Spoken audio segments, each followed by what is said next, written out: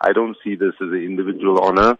I see this as a honor for the people that I worked with over the years as a student at the university, including the likes of, Kumi Naidoo, who's been murdered in 1988, Pila Nwandwe, an amazing, courageous woman who was a fellow friend and student of mine. And in accepting this honorary doctorate, I accept it on behalf of my generation of activists who sadly would be appalled to see what has happened in our country at the moment. You're speaking about activism at a time where the South African community is rising up in activism against what you have referred to as the current state of politics in the country.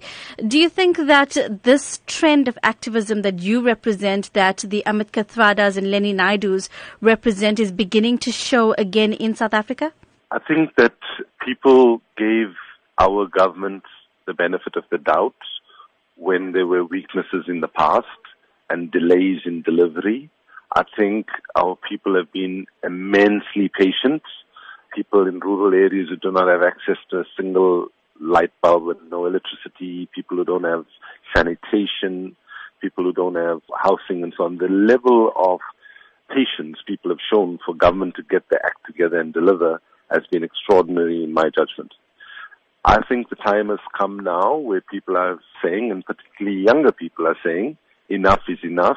And when they see that our wealth is being used to privilege a small handful of politicians and only crumbs are thrown to the rest of the people, then that in the main is the cause of the sense of our country has been stolen. What I would say to President Zuma and the leadership around him, you can fool some of the people, all of the time.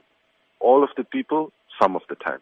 But you can never fool all the people all the time. Well, let's talk about the youth that you mentioned as well. And you're going to be receiving your honorary doctorate in front of many students at a campus that was literally on fire a few months ago. So how do we balance this off to ensure that there is activism and that there is, of course, the civil society movements, but there's also responsibility taken by those who undergo these protest action?